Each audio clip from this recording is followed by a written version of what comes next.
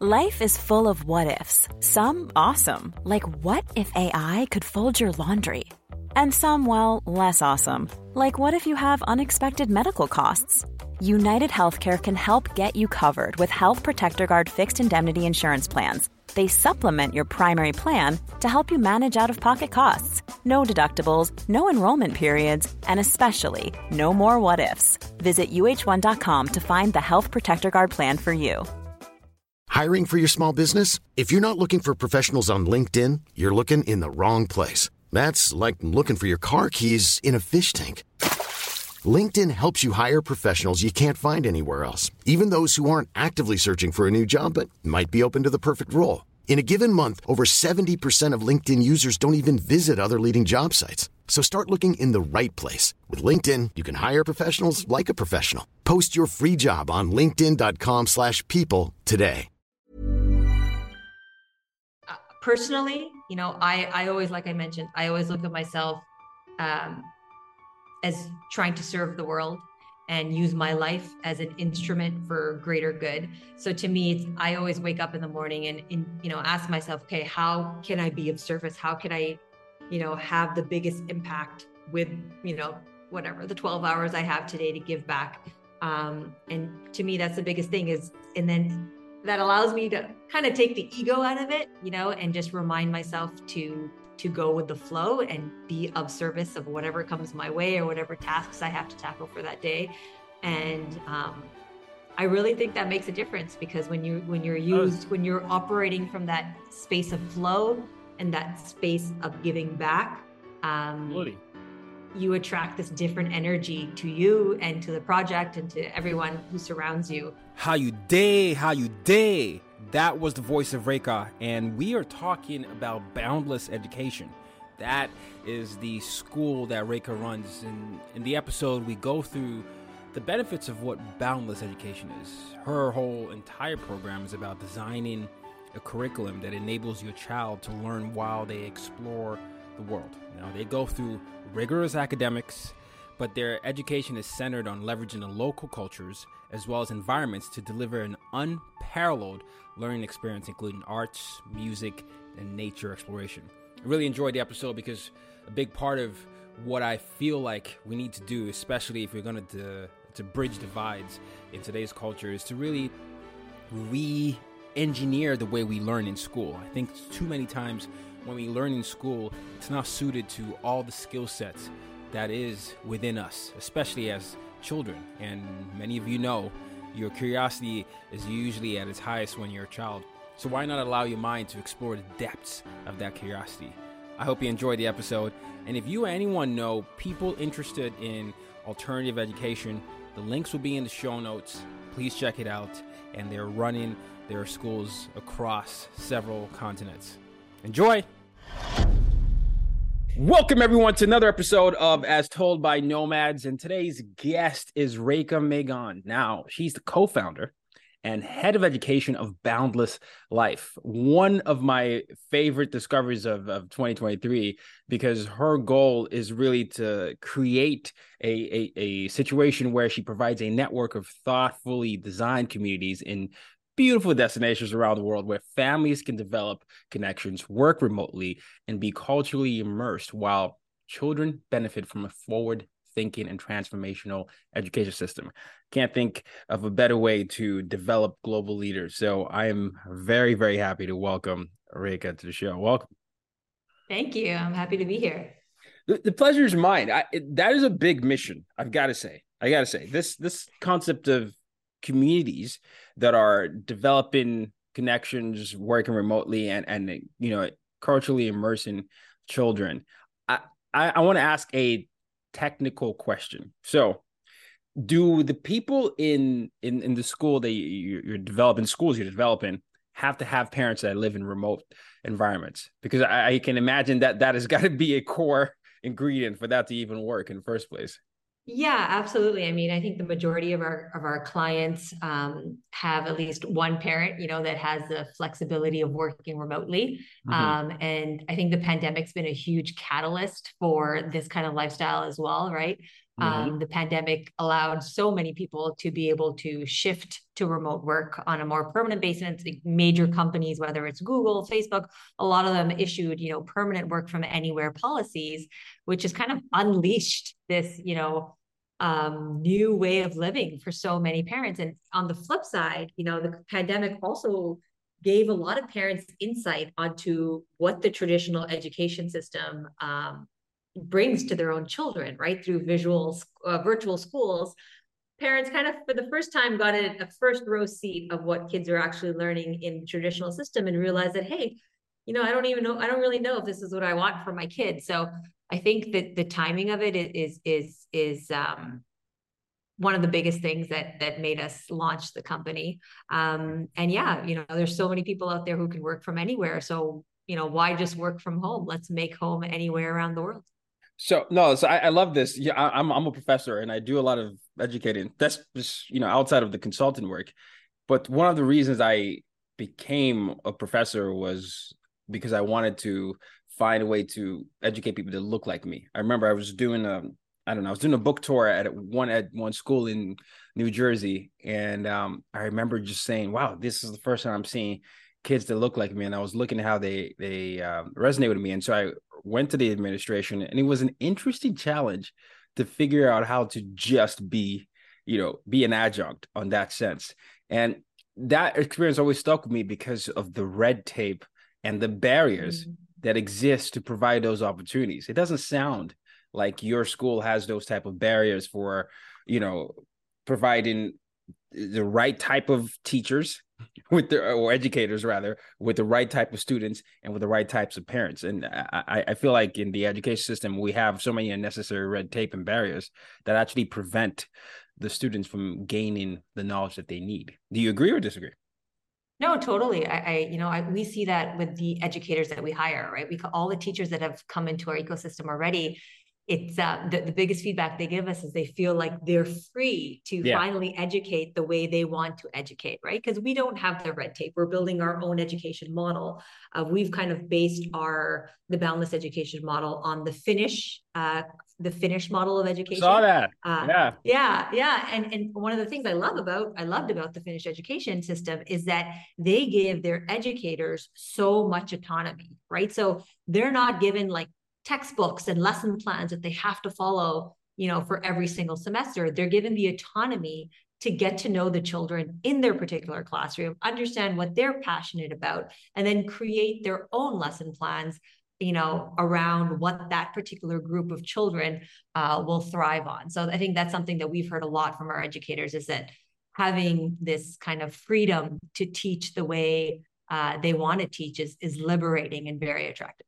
It's a big deal. Because you run a school, so you have to think of the educators, you have to think of the students, you have to think of the parents. These are all different sectors that need different things. I'm sure parents who want their kids to have a full experience, the kids who want to make sure that they feel like they're part of a community, the educators who want to make sure that they're really making a difference, right? And so there are all these factors that you have to cater to. And when I look at some of the traditional elements, it does sometimes make me frustrated, because I'm always thinking like this could be easily solvable if you really allowed more real life experience into that, which you're solving with immersion. Now, What is the first lesson that you found when I guess you've had one cohort or two cohort?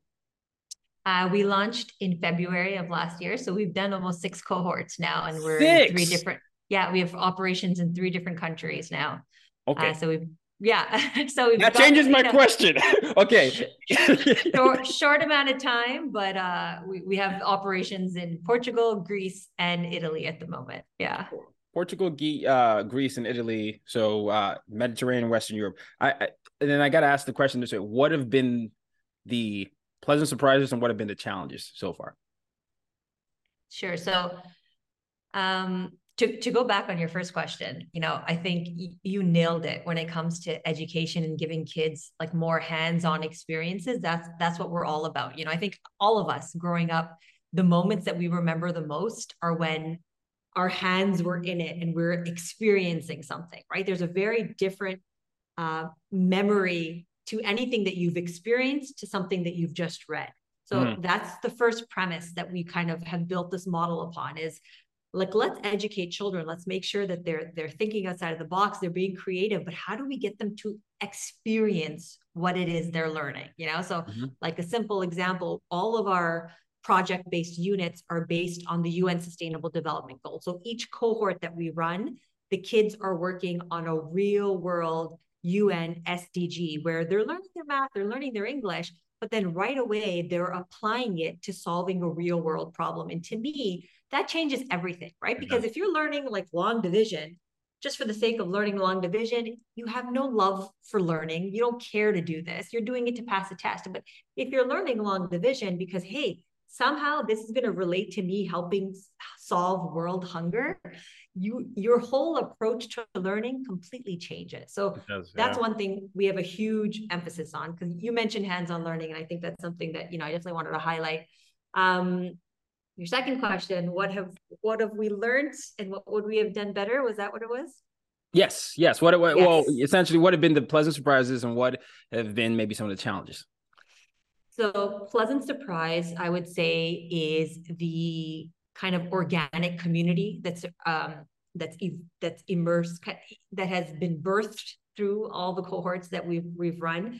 It's been amazing to see like families come to us from around the world, and within a few hours build this incredible community bond with one another, where kids are doing play dates after the first date, and everyone's getting together for dinner at nighttime. And the beauty of so many families meeting up in one place in the world where they don't know anybody and they're sharing these new experiences together has been incredible to see. Just the community that's formed. It's almost like this big family, this like boundless family that gets emerged every time we launch a new cohort. So that's something that's been a really beautiful, pleasant surprise. I think what I would say we've learned, again, it's only been 11 months, but we've learned a lot. I would say is to be really crystal clear on what it is we are, like from an education standpoint, what we stand for, and to be just as confident on what we don't stand for. So as a startup launching this, new education system, I learned that you have to be very crystal clear on what it is you are, and what it is you aren't, so that you ensure you're attracting families that align with your vision and mission. Well, I mean, that sense of clarity is really important as an entrepreneur. You were in ed tech before this, right? You had a company before this, if I remember right correctly, and that's sort of your MVP, your most valuable, product, or viable product rather, where you really show who it's for, who benefits from it, and how it differentiates itself from the rest of the similar, offers in the marketplace becomes really important. And then the confidence in that is absolutely key to sustainability. And the communication, right? To make sure that you're passing on that message in a clear manner so that people know what it is you stand for. Yeah. Do you experience a lot of, I guess, for lack of a better word, haters or naysayers, right? One of the things I've experienced, I'll just say from personal experience, is someone who, I'm a disruptor in my head. My goal is to disrupt any system of oppression, right? So whether it's with my diversity, equity, inclusion work or any of these things, I like to go into establishments and really just upend the system. But there's a lot of pushback I've noticed sometimes from deans, right? If I'll present a curriculum and be like, no, we can't do that here, or administrators like, no, we have establishing relationships with all these other people. This doesn't work.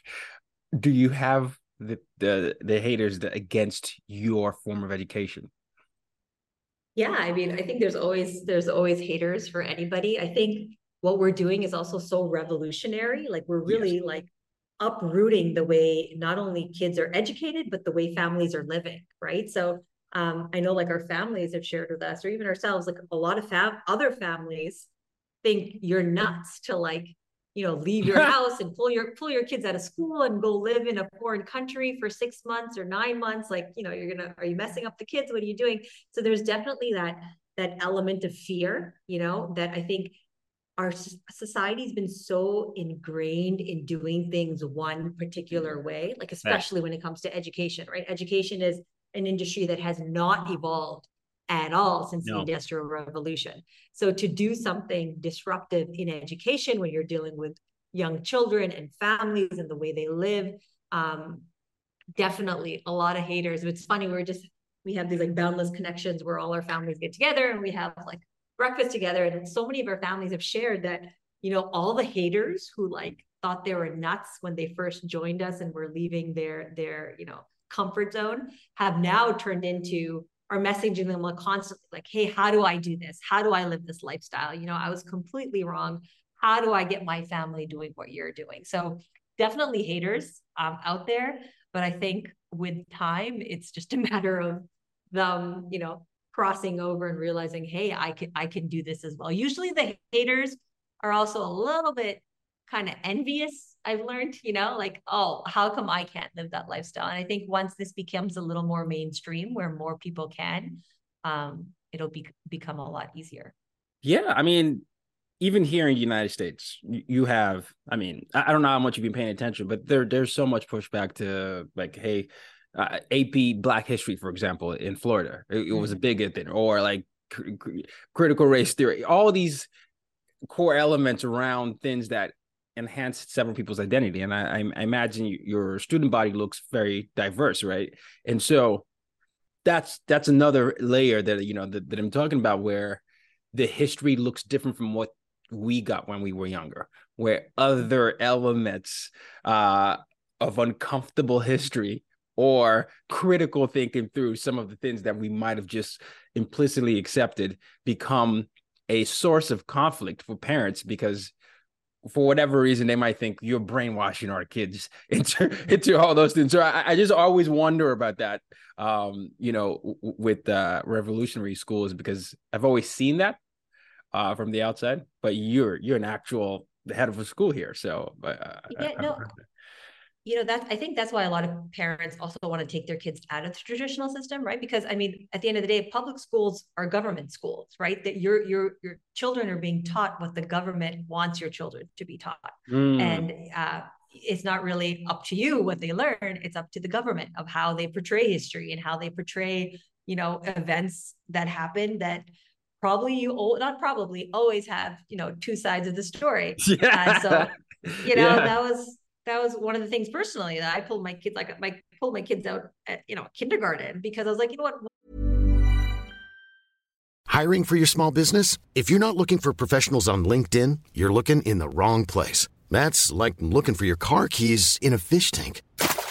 LinkedIn helps you hire professionals you can't find anywhere else, even those who aren't actively searching for a new job but might be open to the perfect role. In a given month, over 70% of LinkedIn users don't even visit other leading job sites. So start looking in the right place. With LinkedIn, you can hire professionals like a professional. Post your free job on linkedin.com/people today. Hey, it's Ryan Reynolds, and I'm here with Keith, co-star of my upcoming film, If, only in theaters May 17th. Do you want to tell people the big news?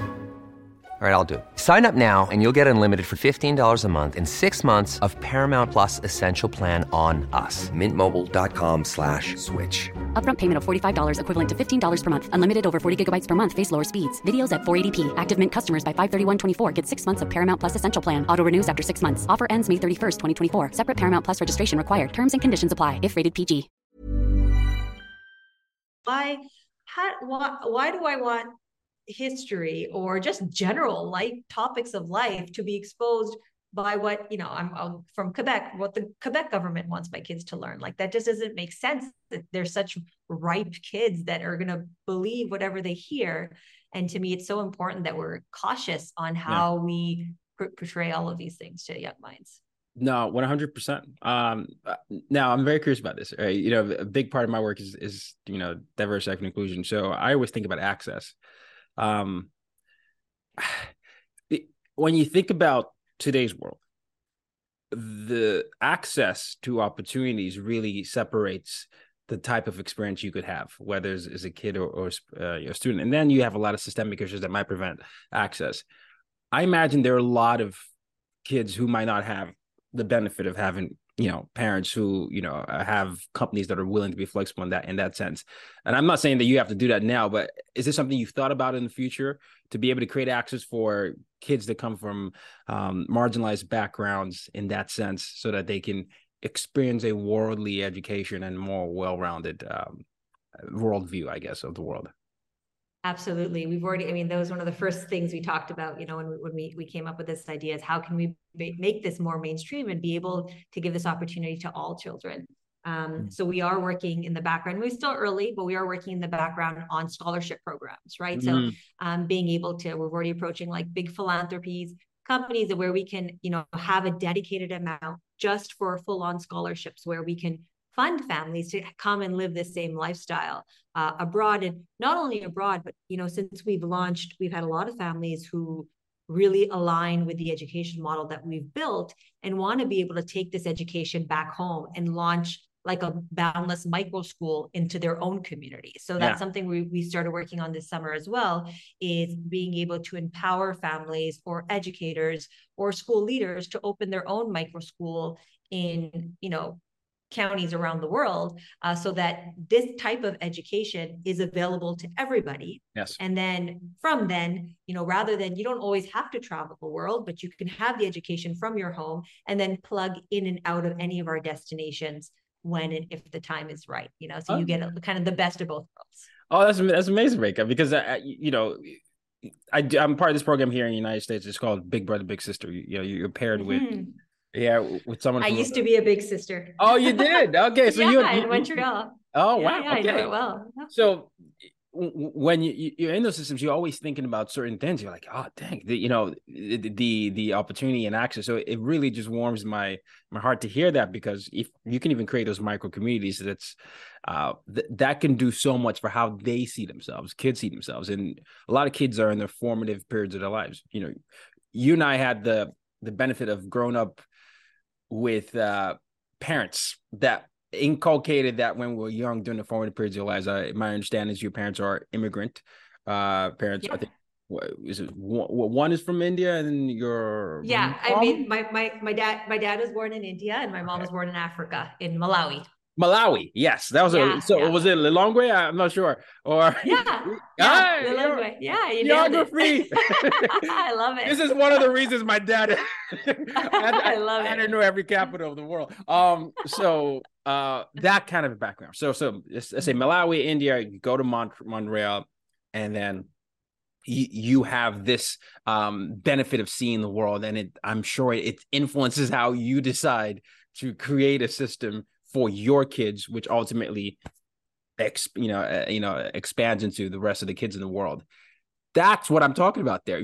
No one can ever imagine. I'm sure you didn't imagine doing this when you were younger, but it's because of your lived experience that your professional experience was able to be tied to your lived experience. And so imagine the amount of problems we could solve if other kids just have access to just creativity. Totally. And that's honestly how this all stemmed. Like when I was pregnant with our first child, you know, as a first-time mother, you start thinking like, okay, what is it that I want to bring my kids? And I quickly realized that, hey, I traveled a lot as well when I was a kid, and it was coming from these like immigrant parents, you know, a lot of focus on community service, giving back to the community, and mindfulness. So that's kind of how I grew up. And I knew like what an edge that gave me, you know? So for me, it was like a no-brainer. That's what I wanted for my kids. But you know, they're pregnant. I'm like, well, that's not fair, right? If I know how beneficial this is, why would I only bring it to my kids? Like all kids deserve this. And, you know, that's what stemmed my first company, The Mindful Scholar, bringing mindfulness into the public school system, and then now Boundless. Well, speaking of the edge, I mean, you were student body president of valedictorian, so it wasn't just any edge. You were the edge. It was, and honestly though, I can't even take credit for that, because I don't believe that was just the skills that I had. I really believe that it was the upbringing I had, right? To see the world from a young age, to learn how to give back from a very young age, to learn mindfulness, to travel, all of that kind of collectively brought me to those successes, you know? And I think, you know, if we know that, like this is what all children should have access to. Yeah, I love that. Well, since we said access there, how can people decide to enroll in your program? Your school system, I So guess. School calendar. yeah, I don't know if you have a rigid school calendar, because you said you had 6 cohorts in less than a year. I'm trying to figure out how that is even possible. yeah, we do. So we do 3-month cohorts. Okay. So it's a minimum. You have to commit to 3-month cohort, and then we also do like a summer program for families who really just want to try it out in the summer before they commit to an academic school year. Yeah, the best way is to visit our website, boundless.life, and all the steps on learning more and booking a call with someone on our team to take the next steps. Yeah, is it grade 1? What is the grade system? Is it grade 1 to grade 12, or is it what is the, I guess, great question. Yeah. So we currently have mixed age groups. So we have 4 different classrooms. We service ages 1 to 12. So we have the first group, ages 1 to 3, then 4 to 6, 7 to 9, and 10 to 12. And there's no distinction about what grade they're in. It's just their age group. And then we base it on, we focus a lot on personalized learning. So when each child joins us in a cohort, the first week is really just understanding the child, doing certain assessments and reading and writing and math to understand where they are in our different programs. And then because we have small classroom sizes, we really cater to each child so that they can continue from wherever they are and show growth in their particular area. One thing I've always questioned about the traditional school system is, anyone who has kids, I don't know if your listeners have kids, but anyone who has kids knows clearly that 2 kids brought up in the same environment, same parents, same upbringing are always, without a fail, completely different, right? Yes. So knowing that, why does our education system educate kids of the same age the exact same way? It's like it's a cookie cutter system. It's never made sense to me. It's never made sense. So that's why we really focus on personalized learning and meeting the kid where they're at. I was listening to, I don't know if you know him, but Dr. Gabor Mate, I think he's Canadian as well, but he has a, Eastern European background. I forget the country. He's a psychologist, right? So he was talking about that too. He's the first one that brought to my attention. He said, you could grow up in the same household and have a completely different, relationship. You don't have the same kid, essentially. And it's such a simple concept what you're saying. But a lot of parents, I'm not a parent, but a lot of parents, in my understanding, when they talk to me, they like to think that if they're providing the same thing, that means the kid has the same relationship to whatever they're providing.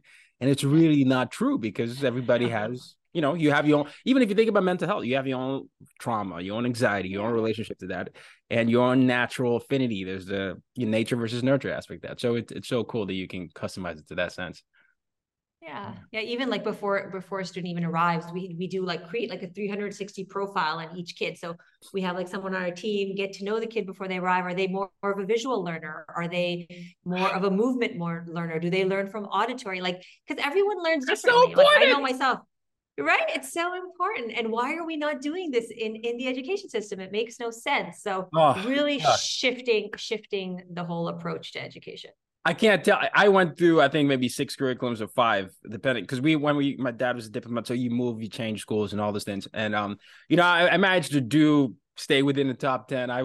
We in Nigeria, we have a head boy, which is more of a British system. It's I guess the equivalent of student body president, but you have more responsibility because I went to boarding school, right? Yeah. But I was in the top 10. I wasn't in the top 3 or top 4, but I wasn't the traditional learner. I was always this creative, but you had tracks, and so I felt stifled so many times, and a lot of teachers didn't know what to do with me. You have too much energy, you have this. But because I managed to, stay above the academic threshold, it was seen as, I guess he's fine. He's just like this energetic kid. But as I got older, it was very clear to me that my type of learning was experiential, and I'm very visual, even auditory, right? I listen to things at 3x speed, which makes a lot of my friends just what's wrong with you? But I had to find those learning styles for me to consume information, because it was just my style. And then I looked to my inner child and I was like, I wonder what I would have done in school if I had access to this opportunity, or if a teacher didn't chastise me for just the way that I inputted information. So it's interesting you say that. Totally. Yeah. Okay. So in the sense of the future, what are you hoping for? Great question. for me, I think the vision is to, develop children that are active and impactful learners, where they know that they can have an impact on the world. Like you talked about change makers, right, in the beginning of when we first talked, and really to empower kids to know that they can make a difference in the world and that they have all the skills they need to do whatever it is they want to do in life.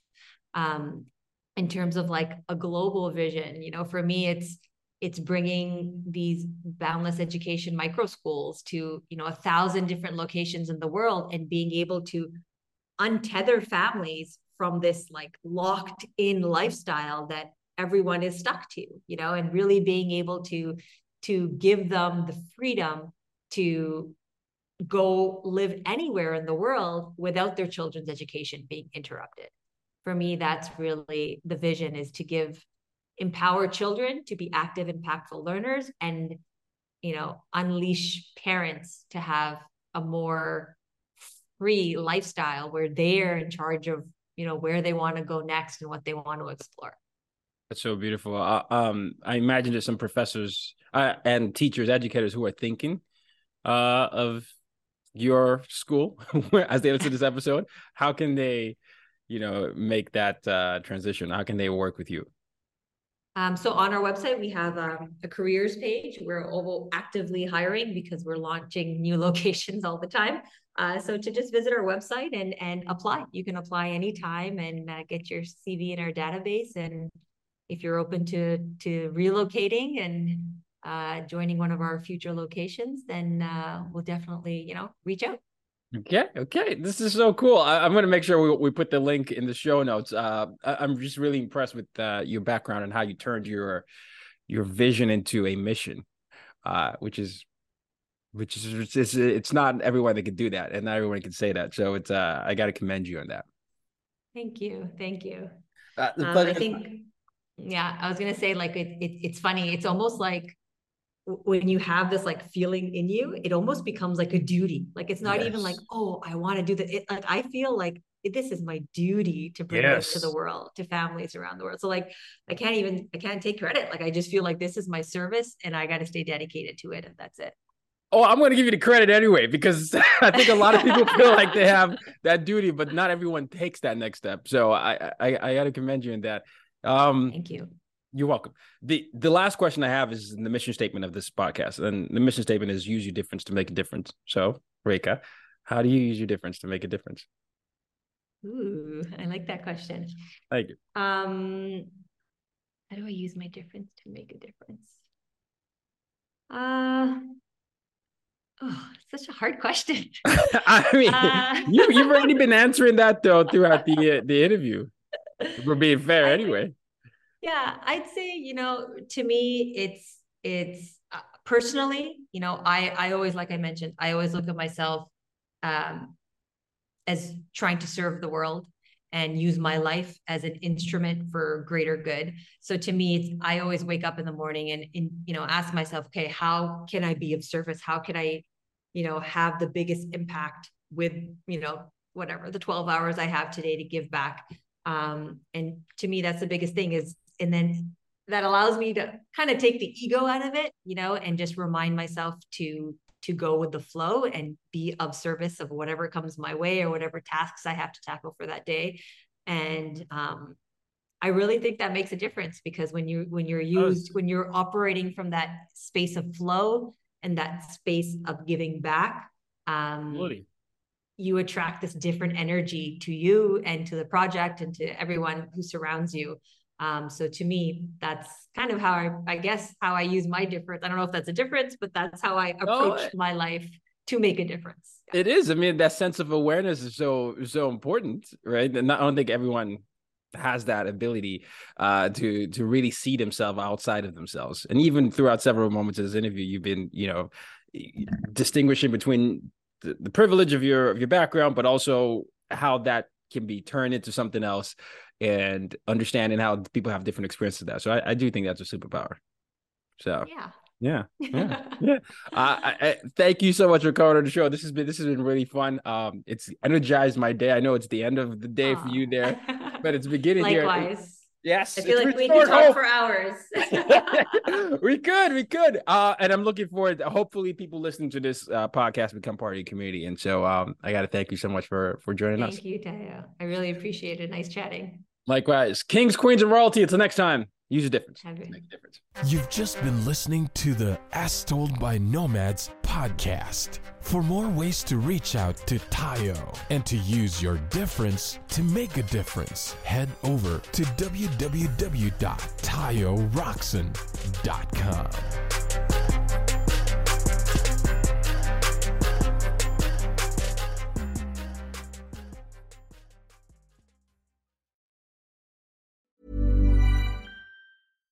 Hi, I'm Daniel, founder of Pretty Litter. Cats and cat owners deserve better than any old-fashioned litter. That's why I teamed up with scientists and veterinarians to create Pretty Litter. Its innovative crystal formula has superior odor control and weighs up to 80% less than clay litter.